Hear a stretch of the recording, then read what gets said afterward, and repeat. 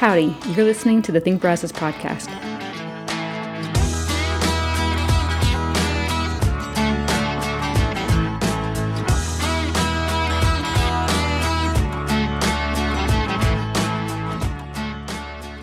BCS Habitat for Humanity started this podcast back in 2020 as a way to get to know our policymakers and advocate for good housing policies in a growing community.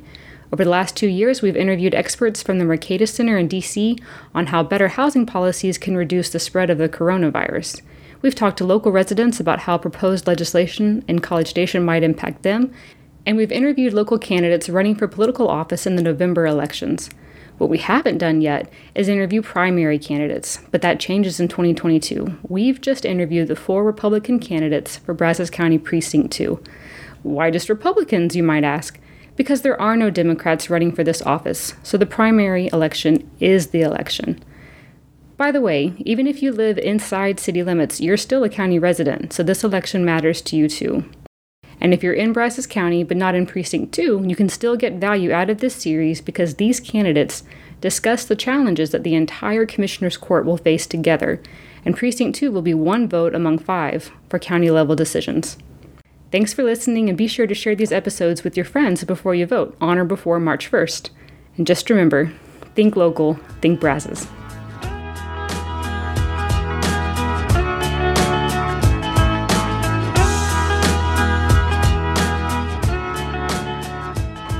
We are joined today by Mr. Russ Ford, Commissioner Russ Ford, of the Brazos County Commissioner's Court, Precinct 2. Thank you so much for joining Think Brazos today. Thank you, Charles.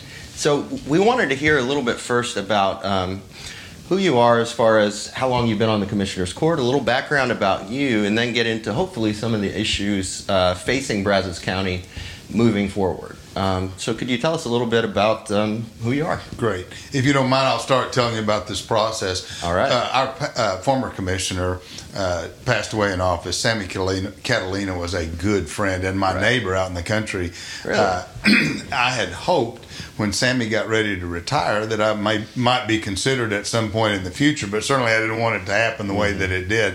Anyway, Mr. Catalina had passed away after the Republican primary, but before the general election. So the way that state law reads on that is that the Republican and the Democratic parties must hold a precinct convention. And I was elected by precinct convention, and then I ran in the general election against a Democratic candidate. Okay. Was that in 2020? 2020, right? yeah. I began serving in, I think, November 2020. November 2020 as elected. So now we're 2 years later. So in November will be the final election, but it turns out that March 1st is really the deciding factor because the primary only has Republicans. Exactly right? There are four candidates in the primary. And I think you'll smile whenever I tell you this. But at first I was slightly disappointed that there were so many people running. And then I realized that one of two things. Either I make this job look so easy or my opponents are going to make me better. In other words, I'll become more informed and more in touch with the constituents through this process. So I think it's good for me.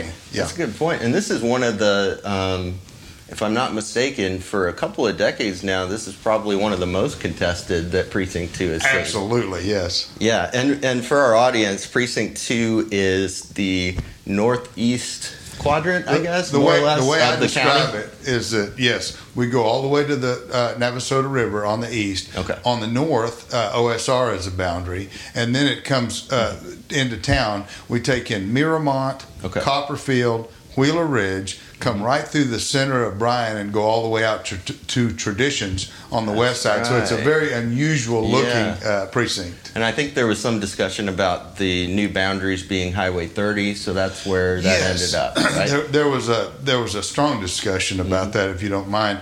And the redistricting process We had some voting precincts in 2 that were over 1,100, so they had to be reduced. Right. And then also the other thing is that you don't want to split neighborhoods. And although Highway 30 doesn't seem like it would be a neighborhood on either side of the road, they all have College Station addresses. They're in the Bryan ETJ.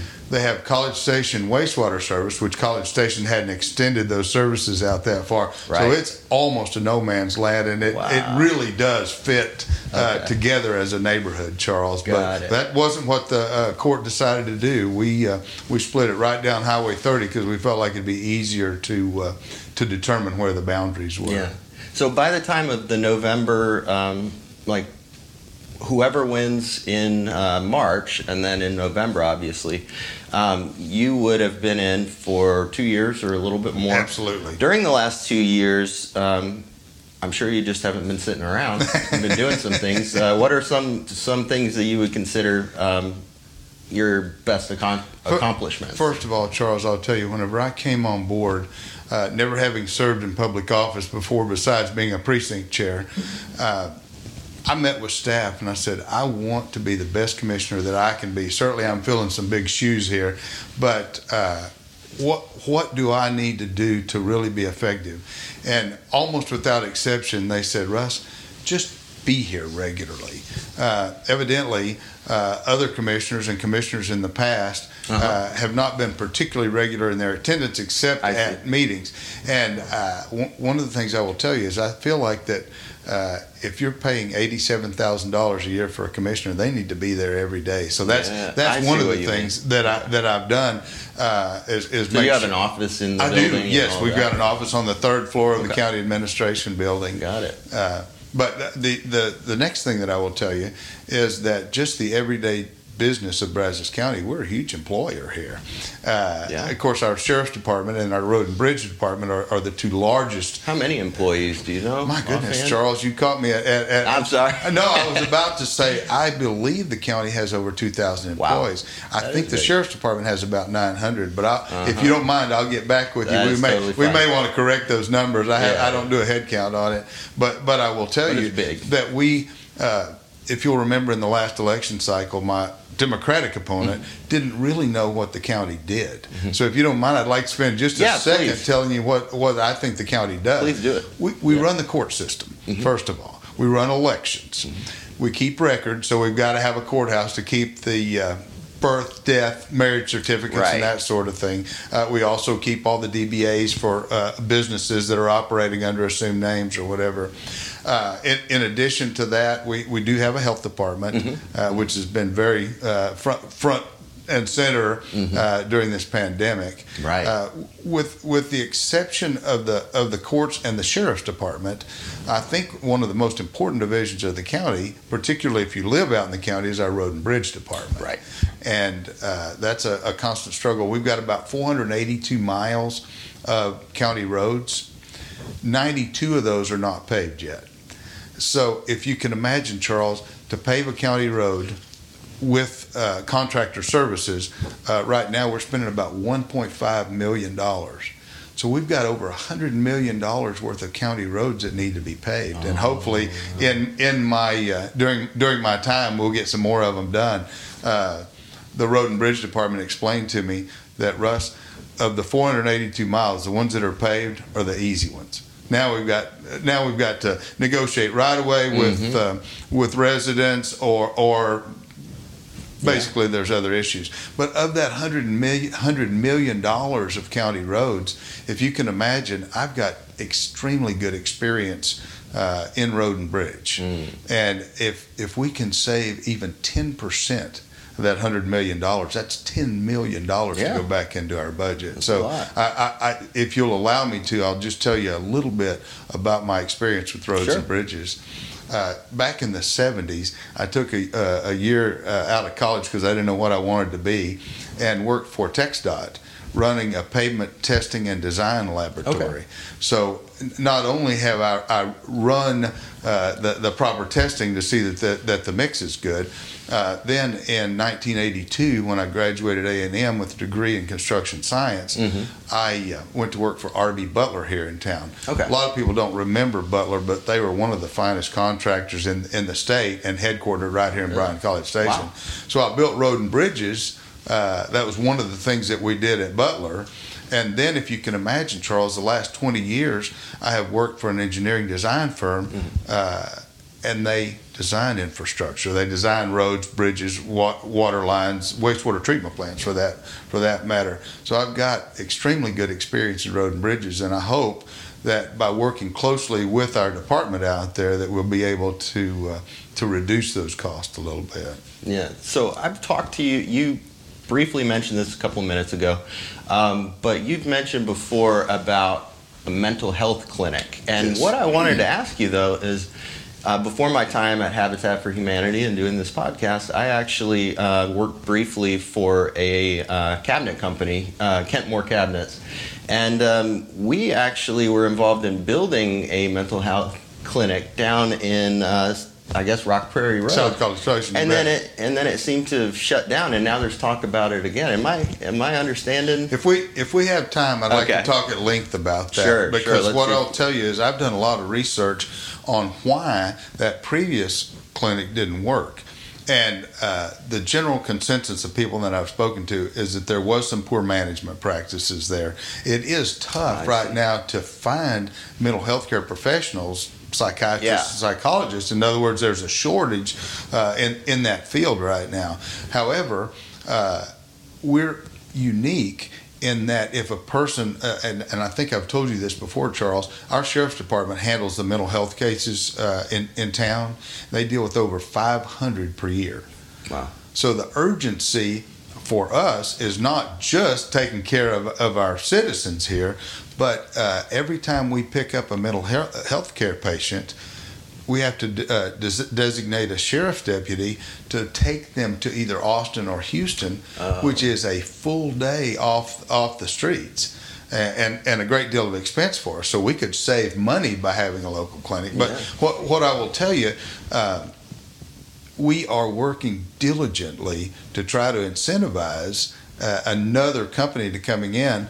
And in that actual facility, which was an on-campus facility, if you will, you knowing it as well as I do, we did have a different substance abuse group that came in and took that building. So that building's not available. So we've got to find suitable places. And if you can imagine, Bryan College Station, a number of those mental health care incidents or cases are actually students that are just overstressed, overpressured, or whatever. Sure. And they usually spent, I understand, about 5 to 7 days in the facility here. But then if they needed longer term care, they would go back to their home where their family could pay more attention on their care and their needs and everything. Got it. So we probably don't need as many beds for long-term care.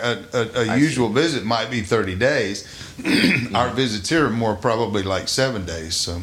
Okay. Well, that helps, because I was very curious about that. We are working diligently through EDC. Matt Prohaska over at our economic development has interviewed a number of people, and we do have one provider that is interested in Bryan College Station, and they serve other communities our size around the state.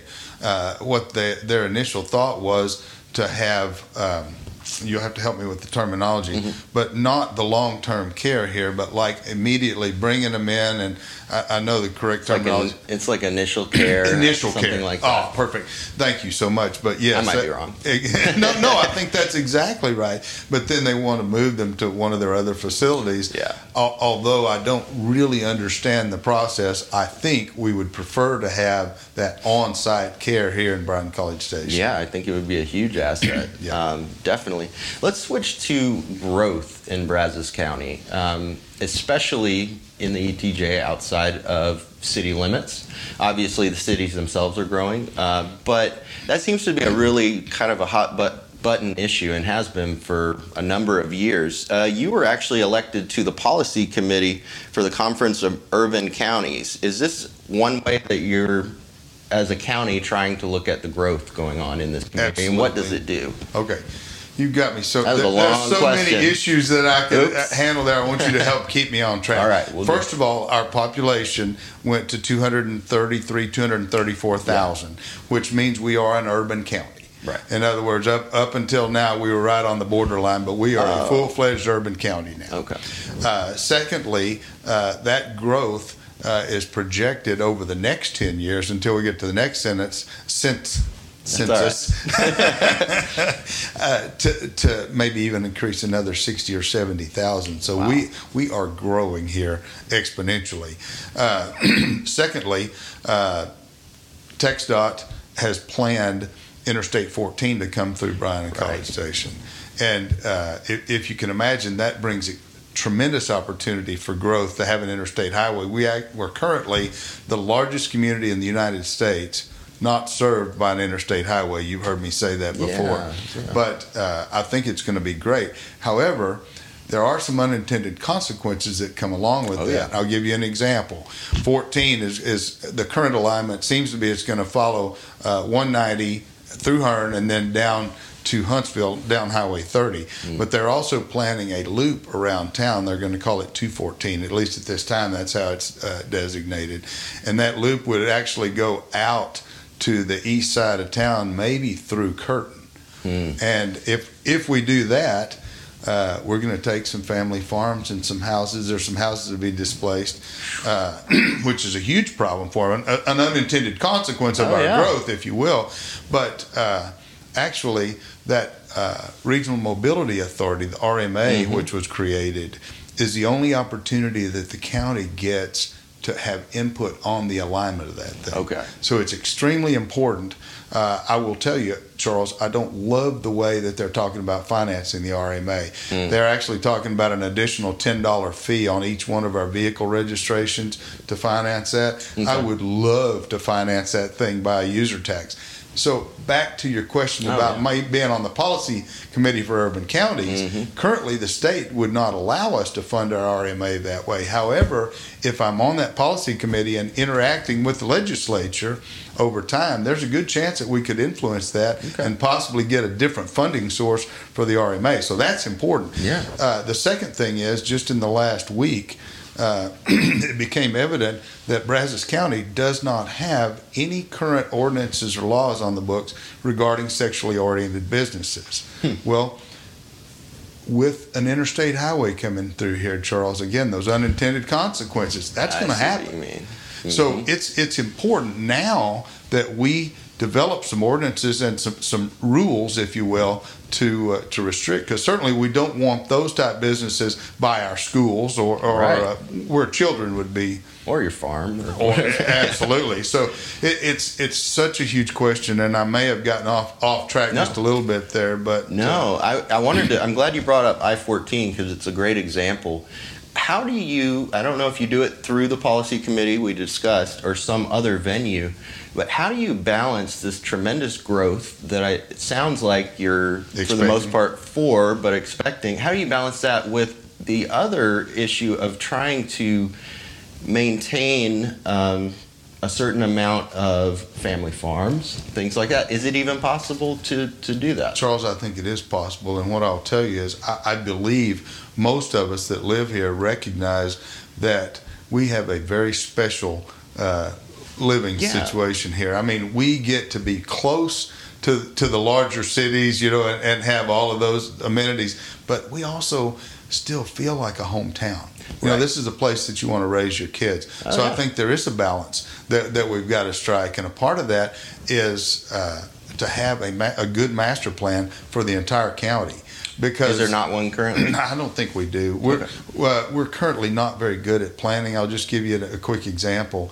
Our needs assessment for our own facilities was last worked on in 2005.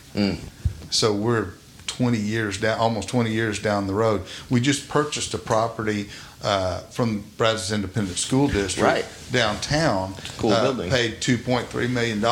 And I personally believe that just the location, being right by the courthouse, and there not being any other property for sale near the courthouse as the county continues to grow, I think it was a great purchase. However, we don't have any plan whatsoever how we're even going to use that thing. So I think it's important that we do some master planning with our own needs, but also on how we would like to see the county grow and try to push it in that direction. Currently, a lot of our growth has been in the city limits, in the corporate city limits. And as you know, the ETJ, the cities can expand out into the county as they grow. Right. One of the current issues regarding growth that I'll share with you is the city of Bryan has permitted a wastewater treatment plant outside of their city limits in the county, down near Cole Lane and Enchanted Oaks, down Highway 30. Got it.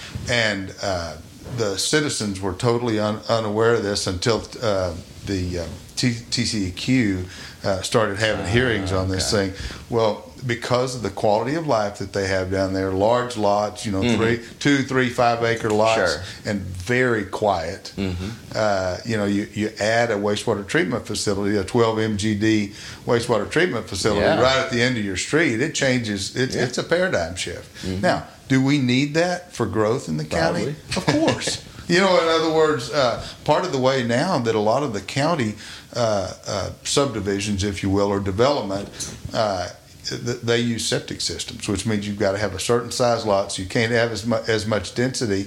But I'm not crazy about the fact that when you put a modern septic system in, an aerobic system, if you will, that the county health department requires a $300 per year contract to have a contractor come out and inspect it. Well, it makes sense because it is a mechanical device that could fail over time. However, that citizen, they're paying wastewater service, whether they realize it or not. That's a deal. So I actually met with a developer just in the last few days that's planning a development down Highway 1179, Farm Road 1179, and they're actually considering a mud district. And the new development near the racetrack in College Station is a mud district also. So that's one of the things that I personally like. I think that we're better served having professional wastewater service instead of having a bunch of individual septic systems where we're dispersing the effluent above ground on your lot and everything. So, well, let's switch gears then to a topic that you've discussed numerous times over the last couple of years, and then that is broadband and a need for having better internet in the county. I assume your stance on that hasn't changed. Oh, no, not at all, Charles. In fact, we're moving forward. I'll give you a couple of details. First, in our county, because we have a lot of oak trees in the county, wireless broadband has its limitations. And we do have some very good carriers and service providers here in the county. However, there are a number of citizens outside of the city limits that not only don't have high-speed internet service, but sometimes their only option is to use a satellite service. I personally have that situation, and what I'm going to tell you is, I know we spend over $160 a month for very poor quality service. My wife could not work from home in her last position because of the VPN. It had to be a certain speed and bandwidth to be able to work from home. I also know during the pandemic, it's become very clear to us that as children and students try to go to school at home, if you're in the county, you're at a great disadvantage. An educational disadvantage.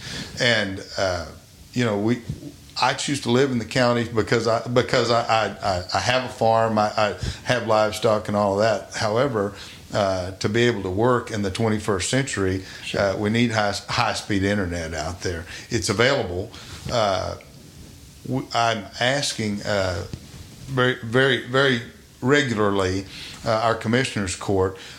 We were given $44 million of relief money, if you will, from the Fed. $22 million of that is actually in the bank, earning very low interest, and it's been there over a year. We do have a consultant that's telling us how to use it, although I personally think we may be overpaying that consultant. If you're interested in the number, it's over $1 million of that $22 million.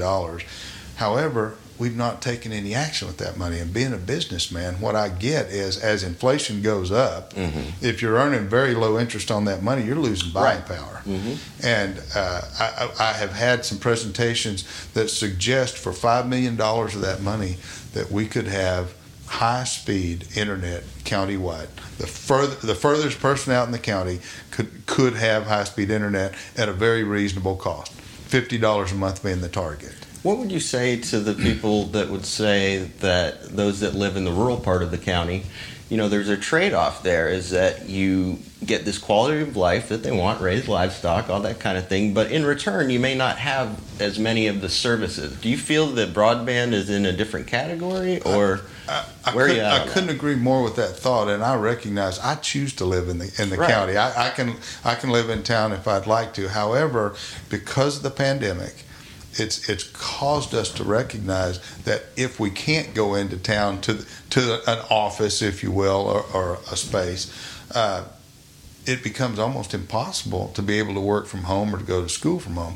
I think that broadband could be more described as transportation or a parallel with our transportation system. Sure. Just because you live in the county doesn't mean that you don't have a road to get to your property. And truthfully, as the internet has become more and more a regular part of our daily business, I think it's important that we provide that service to people that live out in the county also. So, housing affordability, with the last few minutes that we have left, we got about 5 minutes. Real quickly, I did want to touch on this, that the county and outside of the city limits is, I believe, becoming more and more of an important opportunity for, you could call it affordable housing, more affordable housing, especially things like modular homes on, let's say, an acre lot. There are a lot of young families that are likely looking at that, looking at Bryan, prices going up, the need to get out there.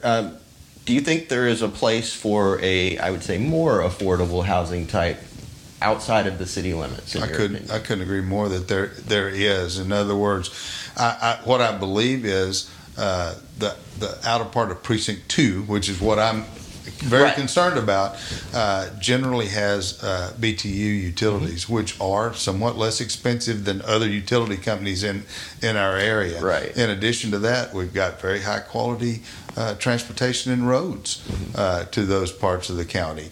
And with our continued growth, one of the things we didn't touch on is that we now have congestion and traffic in the mornings when you're trying to go to work.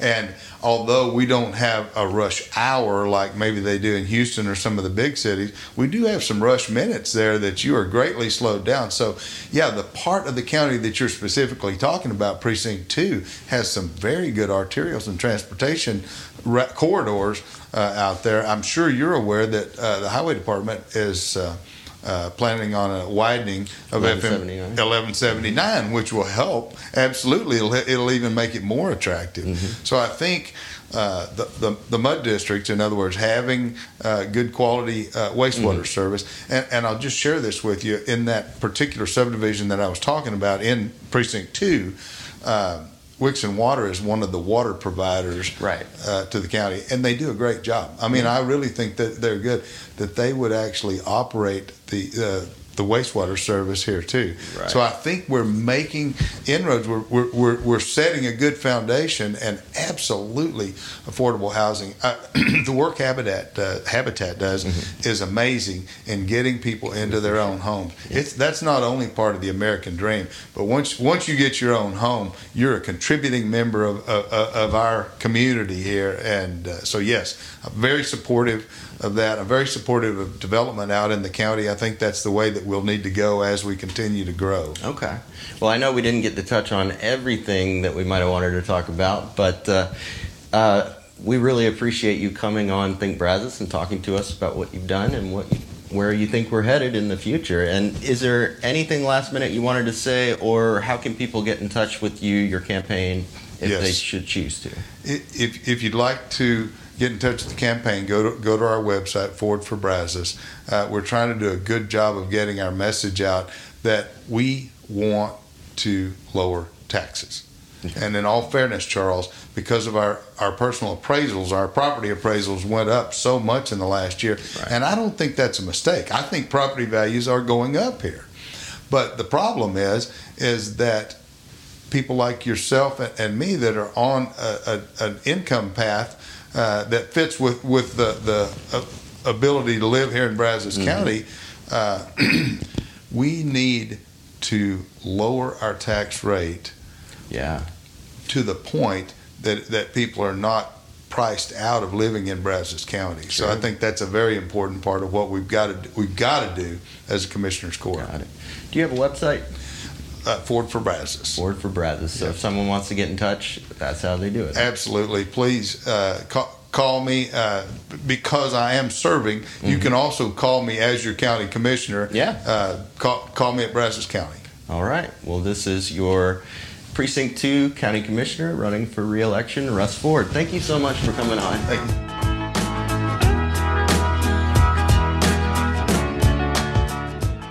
The Think Brazos podcast is brought to you by Bryan College Station Habitat for Humanity. You can find this podcast on Apple Podcasts, Spotify, Google, iHeartRadio, and Amazon Alexa.